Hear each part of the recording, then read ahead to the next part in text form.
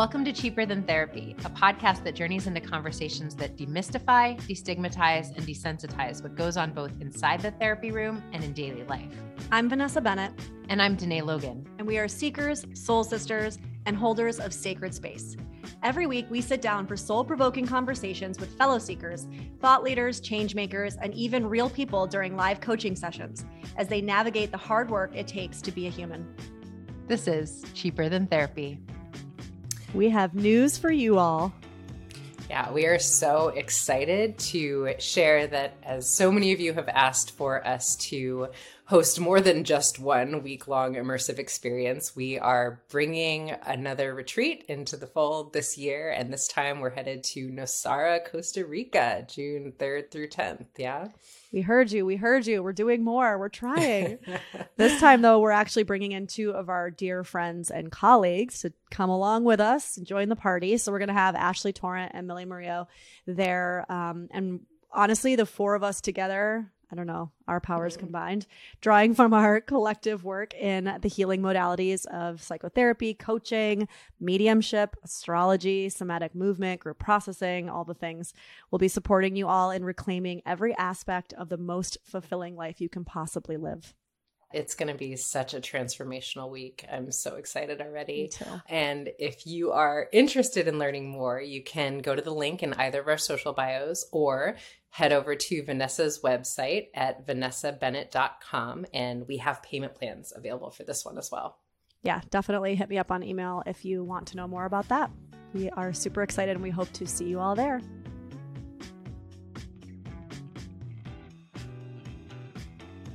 So, I got passed around an article.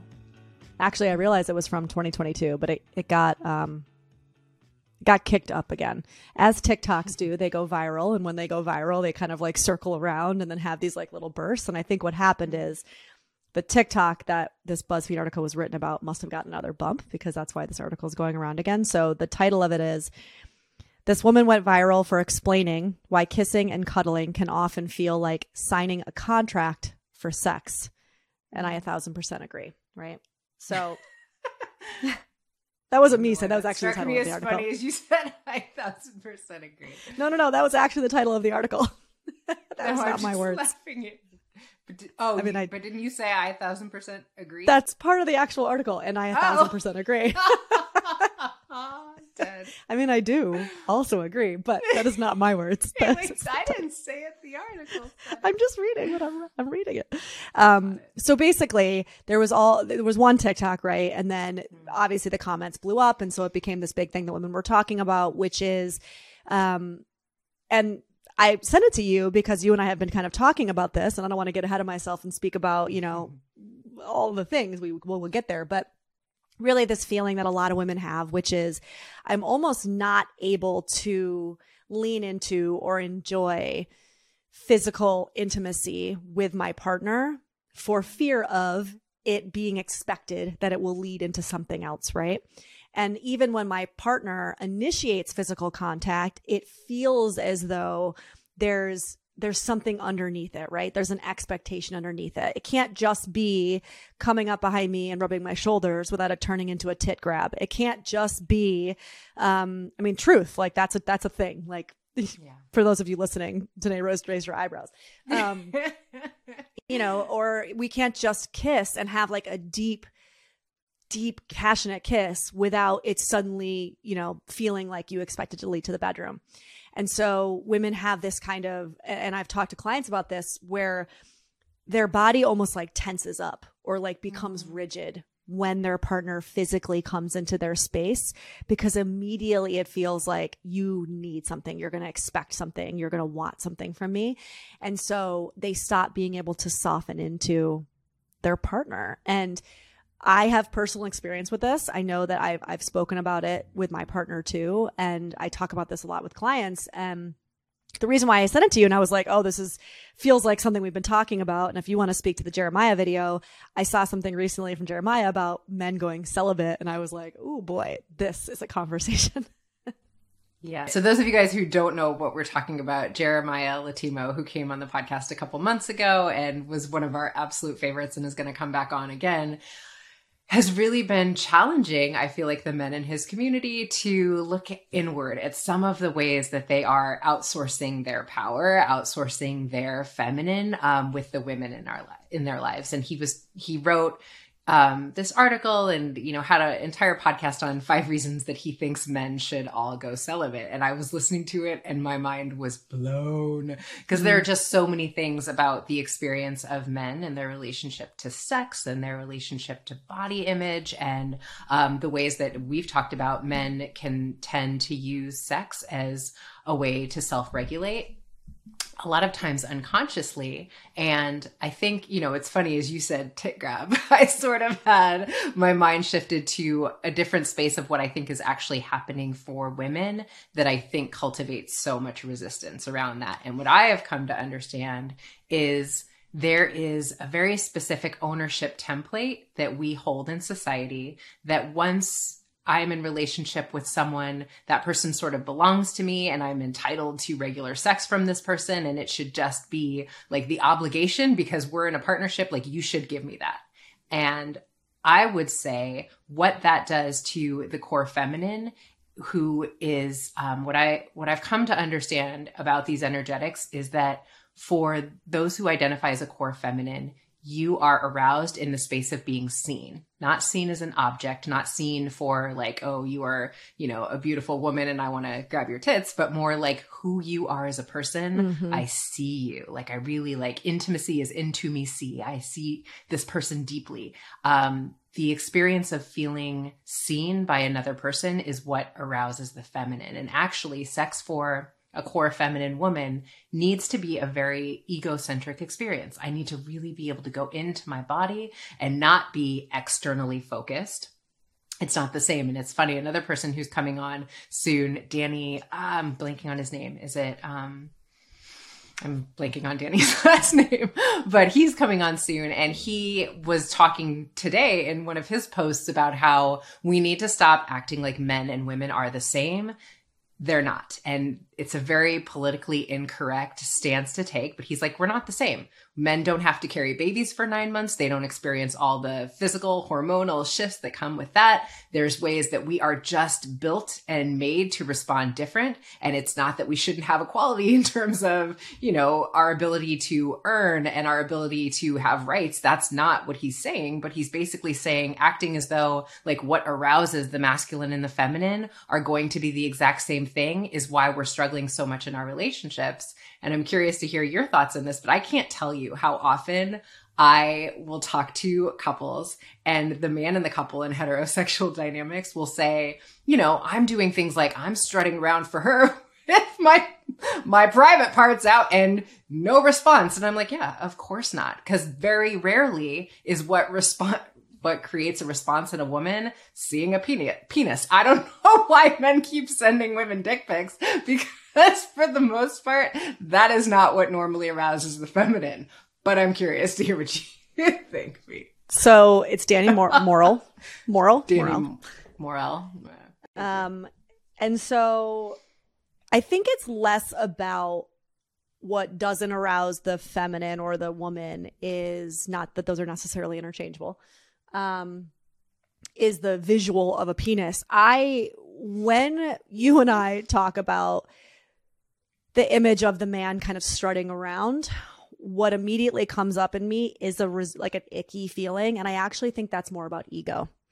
And so even if it's wounded, I'm walking around. It's like they're literal dick wagging, right? Like in that example, but there is something about literal dick wagging or, like the kind of rooster, right? Like the puffed up chest, the walking around that I think can be very unattractive to a lot of women.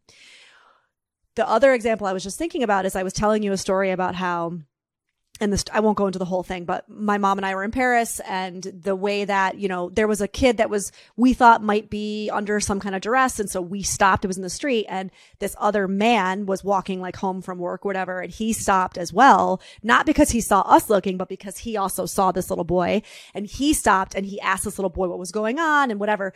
And I was telling you how my mom jokingly was like, ooh, like, oh, like he walked away and she was like, so like aroused, like joking, like, God, that guy was hot.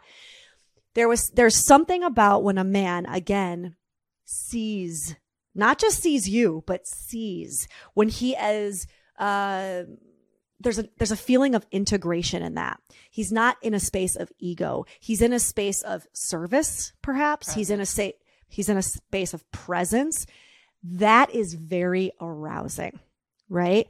And I think that for a lot of men, and I blame this obviously on society, that like we've taught them that they have to provide. This is what a man looks like. Boys don't cry. You know, all this bullshit that we've fed our boys and then become men. A lot of that actually is very unattractive in a lot of ways to women, if we're talking, you know, heterosexual here, relationships. And I think that it kind of has done a disservice, because I've talked to my partner about this. I don't actually want to hear from you that I look beautiful. I know, maybe unpopular opinion. Some women are like, what the fuck are you talking about? You sound crazy. I don't actually, here's the thing. I know I'm attractive. Like, I have that. And that's not me being egotistical. That's me going, I have a deep love and reverence for myself. I've done a lot of work where I know when I look good and I'm feeling it in my body. I actually don't need you to reflect that back to me. What makes me feel the most seen and the most loved by you is when you go, like, coming out of a tough situation with my kid, when you go, you're such a good mom. You really like handled that so well. Or I'm so proud of how you showed up in this situation or whatever, right? Again, that's the seeing. And so there's something that just feels very like, there's a difference between me literally walking around wagging my dick and checking myself out in the mirror and expecting you to be turned on by that, or the tit grabbing, even the energy that comes with that, right? Versus being present, showing up for a child, seeing you in a moment. Like, those just energetically feel drastically different. Well, because I think you're talking about the differentiation between having a sense of self or not. The reason the rooster thing feels like a little bit offensive is because it's a little bit like, I need you to see me to feel like enough, right? Yes. I don't have enough of a sense of self to sort of do that for myself. And again, what that does is put the masculine in a feminine energetic, right? The feminine is the one who is longing to be seen and acknowledged. And if the core masculine is in the can you see me, can you acknowledge me space, again, this is like, it's tough to talk about because it doesn't feel politically correct, or, you know, like what we've been socialized in terms of equality to say and believe. And yet I have found across the board, that is what is happening underneath a lot of these dynamics energetically. And I think most of what modern society has created in men is a lack of presence. And so men really, really struggle to be present, not only with their partners, but with themselves, to like stay with myself, to not distract, to be able to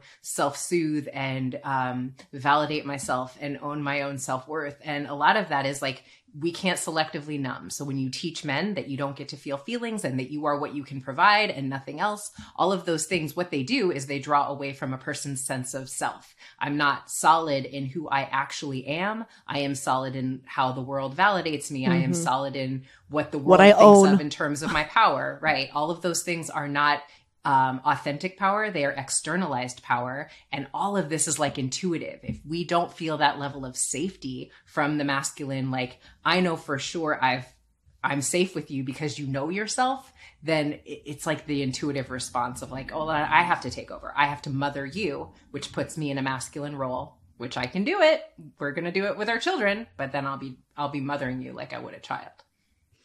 Yeah. I was thinking too about how I mean, it's been going on for a while, but more recently, I think with like Andrew Tate being in the media and stuff, like, I mean, again, he's been around for a while.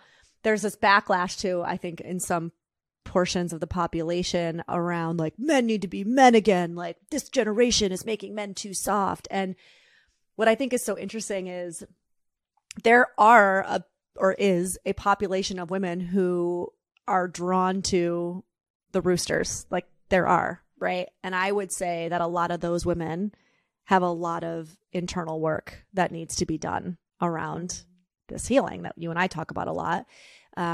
Because there is a wave of people in support of the Andrew Tates of the world, or, you know, the Jordan Petersons of the world, like the people who really do continue to kind of push against what you and I talk about integration of masculine and feminine and what it means to show up as an integrated masculine.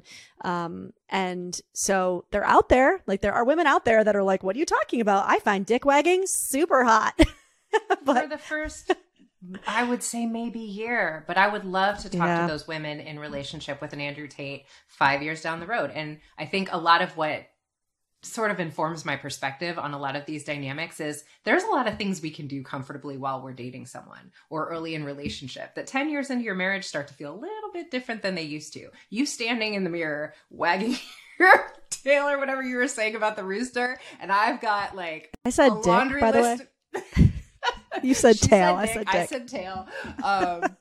And I've got a laundry list of things to do. Like if we've had children and now the real is I've got like 45 things that I need to get together for our kids' assignment and after school activities and this for work. And you're wagging your tail and now you want sex from me because you need me to pay attention to you. Fuck right off. Like is most women's experience. So I think it's like, yeah, that's cute for a minute. But I think the real of what people are experiencing in their day-to-day lives is this starts to feel a little different. And what we understand about some of the dynamics about what feels like actual containment to the system is a little bit different than what it feels like in the beginning. Do you know what I mean? Oh, I do. I mean, I do. I know everything that you mean. Dead. I know all the things that you mean. Yeah, I am interested in it though, just because some of you have heard me talk about how I'm in the space of kind of writing a book proposal right now, and I'm like in research mode. And so I'm constantly like TikTok and Instagram. People are sending me things all the time. And I just can't believe how often I am seeing this like pushback. Actually, I can believe it, but this pushback against the work that you and I are attempting to do, especially with couples and the kind of men that you and I hold in our spaces and spheres and how many men are holding on to it. I was just thinking about, there's some of you probably have seen it, but there's this guy that went viral on TikTok a couple times because he was doing stitches with some of the men out there that are like, men need to be more, they need to get back to being men again, blah, blah, blah. Where are all the real men? And this one guy says, where are all the real men? And this guy does a stitch with it. And he's this super big, burly, bearded, tattooed guy. And he's got this like princess dress on with a crown, and he's got his 2 daughters. And it's like a heavy metal. And he's like, we're having princess parties. And all the girls are like, yeah. And they're all like shaking their heads up and down, like rocking out. And I'm like, see, that's fucking hot. That is fucking hot. Yeah. Well, and here's the thing, and I just want to name that I do think it's hard for men, and it's also like, it's simple, but it's not easy, right? To me, the work is I need to do my own work. I need to be taking ownership of having an integrated sense of self and stop looking for someone outside of me to do that. And that's across the board, men, women, whoever you are. The work is always about you taking responsibility for what is this bringing up in me? Why is this bringing up this in me?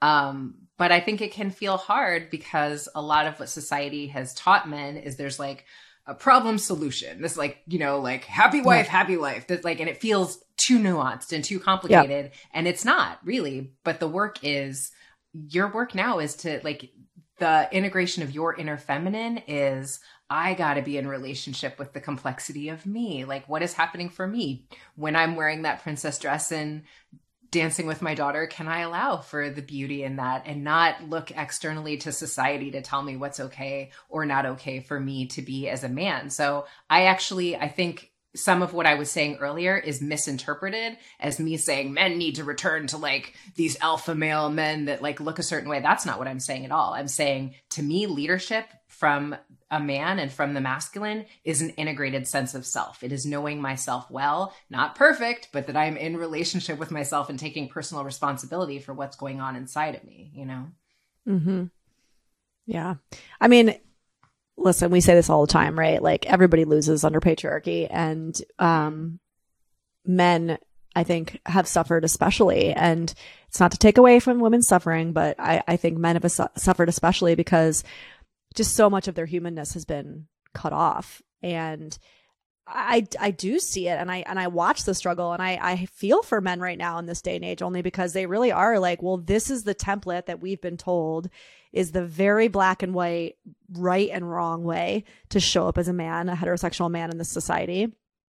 And now we're being told that that's not what's actually wanted or desired. And also we're being shown that, like, again, the role of the provider, like that's not needed or necessary anymore, because women can do that for themselves. And so who are we? What are we? Like, where do I go from here? Right. And I see a lot of floundering, and I have a lot of empathy, because I don't think there's very many spaces where men have the opportunity to be really vulnerable and say, I'm confused.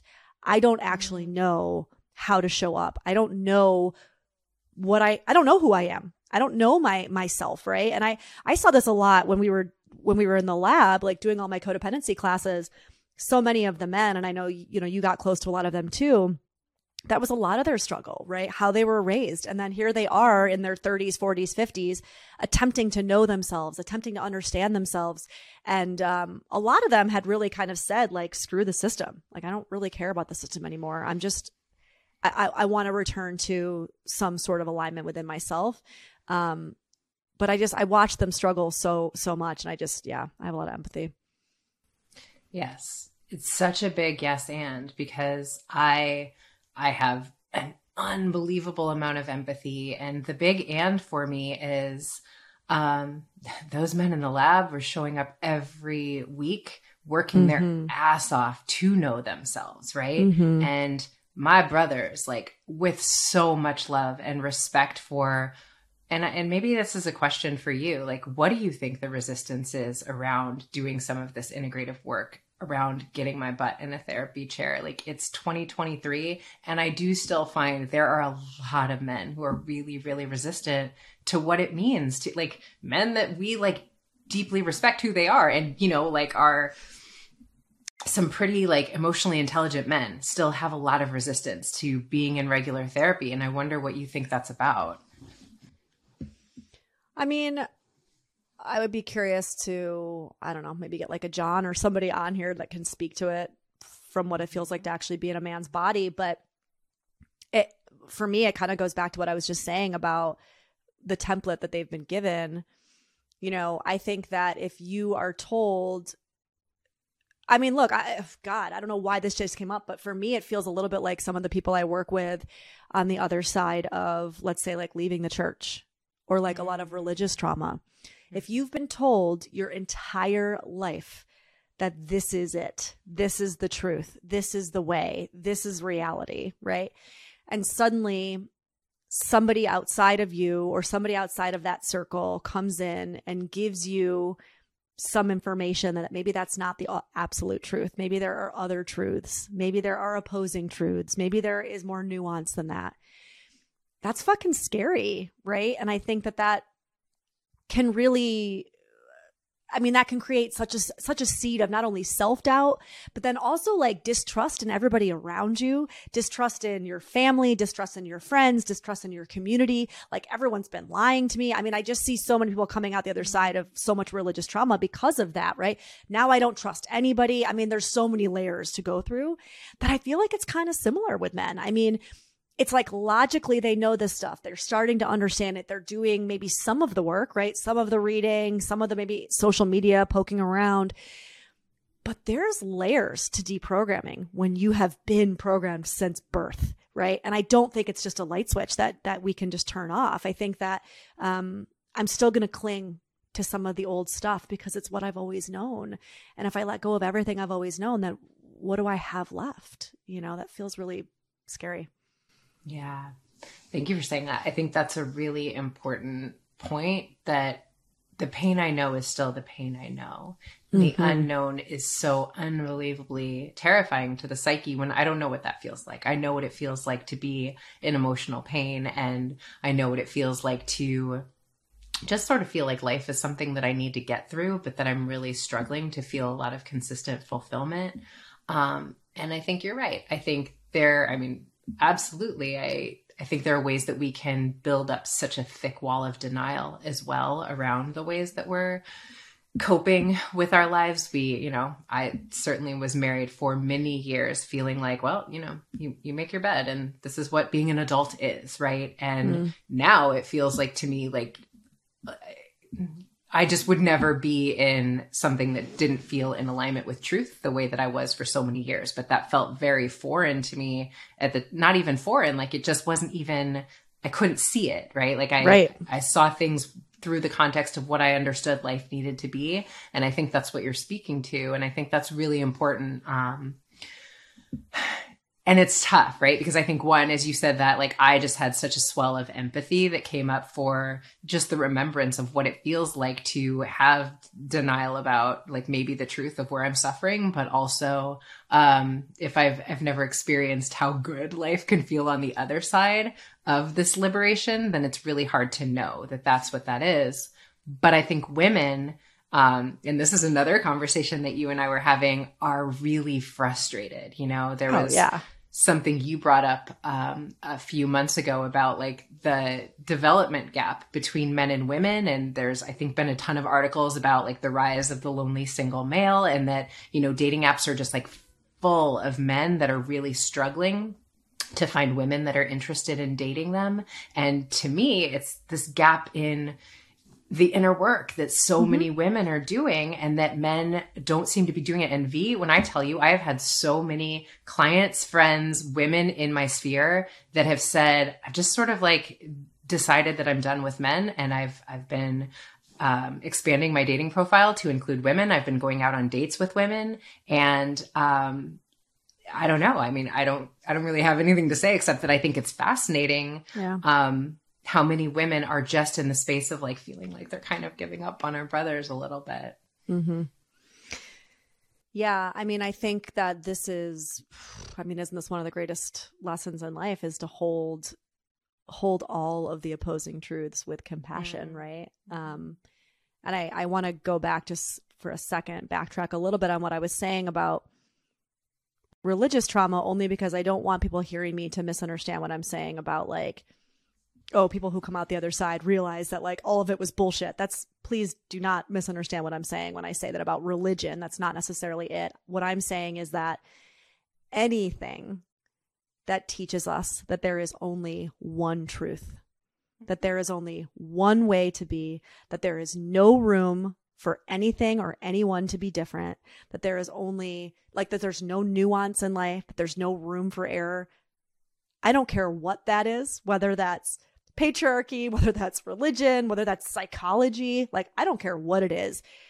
I say push against all of that, because the most beautiful thing about our universe is how unbelievably multifaceted and colorful and sparkly and nuanced it is. And when anybody gets into black and white rigid thinking, I'm sorry, I have to challenge that. Right. So that was more what I was speaking to. So I don't want to digress from what you were saying today, but I felt like when I was thinking about what I was talking about religious trauma, I didn't want people to think that I was saying like religion's bullshit. That's not what I mean. I just think that a lot of people who come out the other side just feel really slighted by the fact that they were given such a narrow view of what the world and the universe could potentially offer and be. And I guess the same goes for men. Yeah. I think given is the key point to me. I think if there's something that I'm not defining for myself, and I often say that about like my distinction between religion and spirituality often is it's like my relationship with truth versus something that I have been offered, and this is the truth, and you know, this is the truth, this is facts, or leave it. Take it. And if you question it, then that's a problem. But I think religion is often like the truth laid out versus spirituality is the truth that I formulate and come to for myself. And I think that religions are beautiful expressions of our attempt to understand and can be very supportive in that. But I digress. I think, you know, to your point, that's like that inner authority versus external authority to me.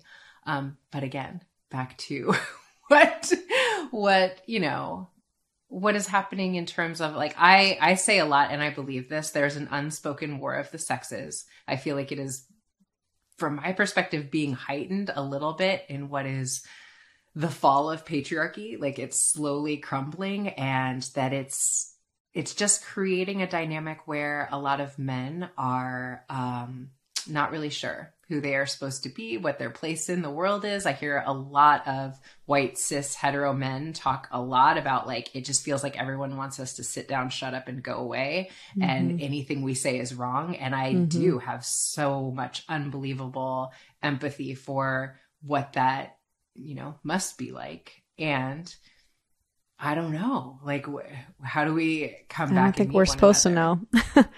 I think we're all in it together, and I think it shows up in how we are in our households first, right? I mean, the collective is really a representation of what's going on an individual level. And so I think the more I continue to show up and have these conversations within the four walls of my home, with my partner, with my daughter, right? I mean, shit, you and I were just talking about how even like as much of like Disney fanatics as you and I are and always have been, I'm really struggling with a lot of these princess movies now that I have a daughter. And it's not that they're not nostalgic and I don't love the music and it's like I want to pass that on and share that with her. But then I find her repeating things that they gross me out. Bottom line, they give me a feeling of ickiness deep in my soul that I'm like, what am I doing? What am I teaching her? What am I, for the sake of nostalgia, because I like the music? Like, what am I actually teaching her? Because this gets in, these are the kind of lessons that get deeply burrowed into the psyche. And this becomes our imprint. And so I'm really struggling with that, I don't know. Anyway, yeah, having kids, I think, has just like maybe even made this conversation for you and I come up more. I mean, yes, obviously interpersonal romantic relationships, but I do think having children does that because you do start to realize like the patterns or the things that you've been taught. Like, what does that look like for the next generation? What do you want to teach your children? And so I think it shines a black light on it. I'm just laughing that like nobody's going to tell Logan anything ever. She will be fine. My girl is a boss. She is a boss, but it's like dumb stuff that I'll hear her say like, oh, that's a boy color. And I was like, I'm sorry, what? Where did you even hear that from? There's no such thing, Or we were in the backyard. I told you this, but hear that? I don't know. It irritates me, but we were in the backyard the other day and I told you this. She was saying something like, oh, I'm going to play princess. And I go, it's a really fun game. Let's play witch. She was like, what?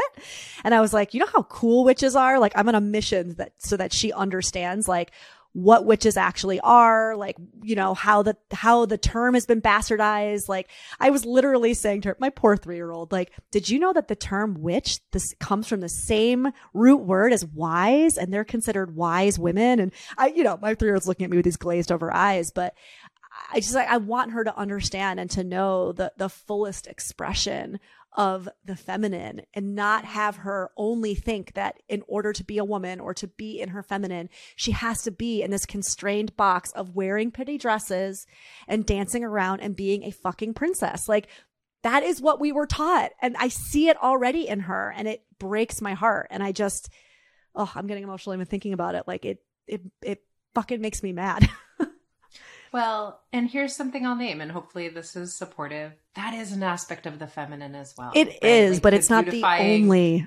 Of course, but also there's a way that we can put some of our pain on our children. And there are ways that like, whatever our experience of like, I didn't want to wear dresses and that was imposed upon me, and who the daughter in front of me may be someone who really loves pink and frilly things and dresses. And you do an amazing job of this. You're like, put on the dresses. I don't give a shit. Even though that's not who you are. I think that I'm just naming that too, because I think that there are ways that sometimes we as parents can put some of our pain points on our children that aren't necessarily theirs to carry. Meaning like my mom had a very specific idea of who she wanted me to be as a little girl. She wanted me to go to ballet. She wanted me to do all of the frilly things. That's not who I was. But some little girls, that is going to be who they are and what they want to do. And I think if their mom is a mom like me, for instance, it's like, oh, whatever. Like, why do you care about shoes and fashion or whatever? And that's their jam. That can also be another, like, that is the embracing of the fullness of my feminine in a different form. And so I think it's all like with curiosity, like, who is the truth of you and who you are in your essence? Do you know what I mean? Yeah. I just don't want it to be given to her from an external source, which is what we were talking about with the patriarchy and men, right? Like, you come to this on your own. I am in full support. Yeah. This is given to you by an external source. That feels different to me. And I think that's why I'm questioning a lot of the content that she takes in, because yes, I mean, if she loves princesses and dresses, like I'm not judging that by any means, but my question is, do you, or is that what you're being told that you should like? Because that's what you're watching. Like that's where I start to have an issue with it, because I just want her to be able to come to that conclusion on her own. Just like I want Cairo, right, to be able to come to the conclusion on his own of like what it feels like for him to be in his skin and to show up authentically for him, right? I mean, shit, Logan wears mostly Cairo's hand-me-downs. It's like, there's no such thing as boys and girls clothes. Can we fucking stop with this bullshit narrative already? Like, I was in advertising for 10 years. That shit came through an advertising campaign in the 50s. It doesn't exist. Like, cut it out, you know? Dresses were actually worn by men until like the early to mid 1900s. So like, let's just stop, you know? So I just get really activated by this shit, because I think this is actually perpetuating some of the conversations that you and I are having around these masculine and feminine dynamics. Like, so many of us are sitting here sorting through the rubble being like, what is mine and what is not mine? Like, what was I kind of crowbarred into my ear? And then what did I actually believe for myself, you know? And it just becomes really hard. Yeah, but I think the thing that we are doing that a lot of us didn't get in our childhood is being in the conversation. And I'm actually not on the side of like, shut it down, no Disney movies, like, or even like the ways that they have like removed some of the like offensive content from some of these Disney films because it's not culturally sensitive. I would rather be with my child in conversation about what my experience is around some of these things.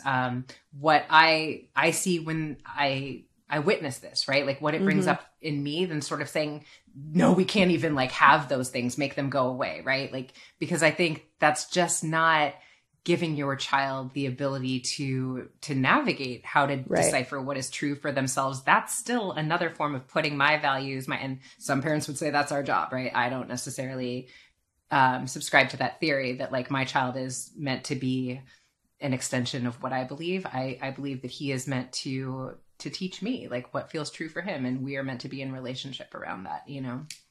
I really love when she sings back that part in Cinderella where they go, you go get the trimmings, leave the sewing to the women.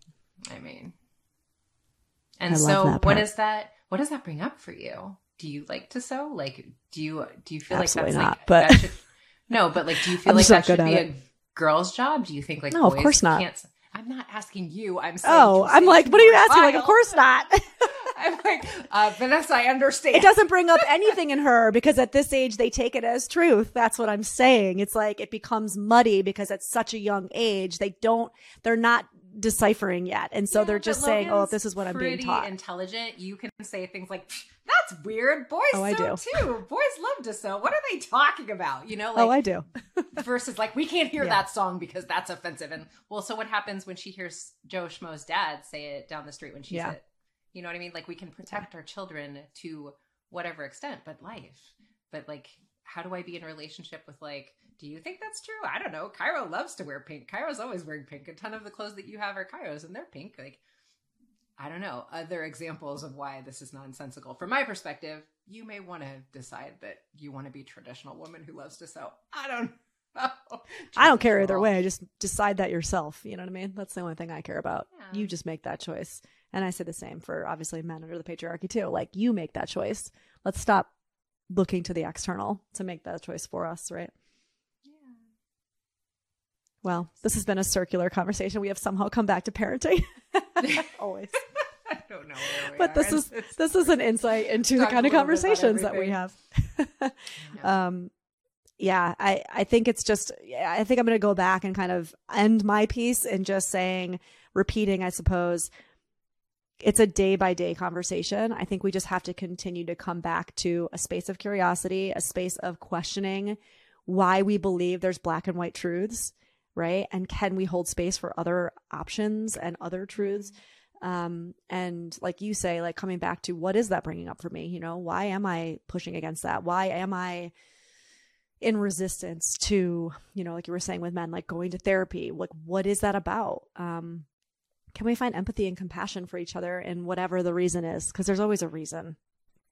Yeah.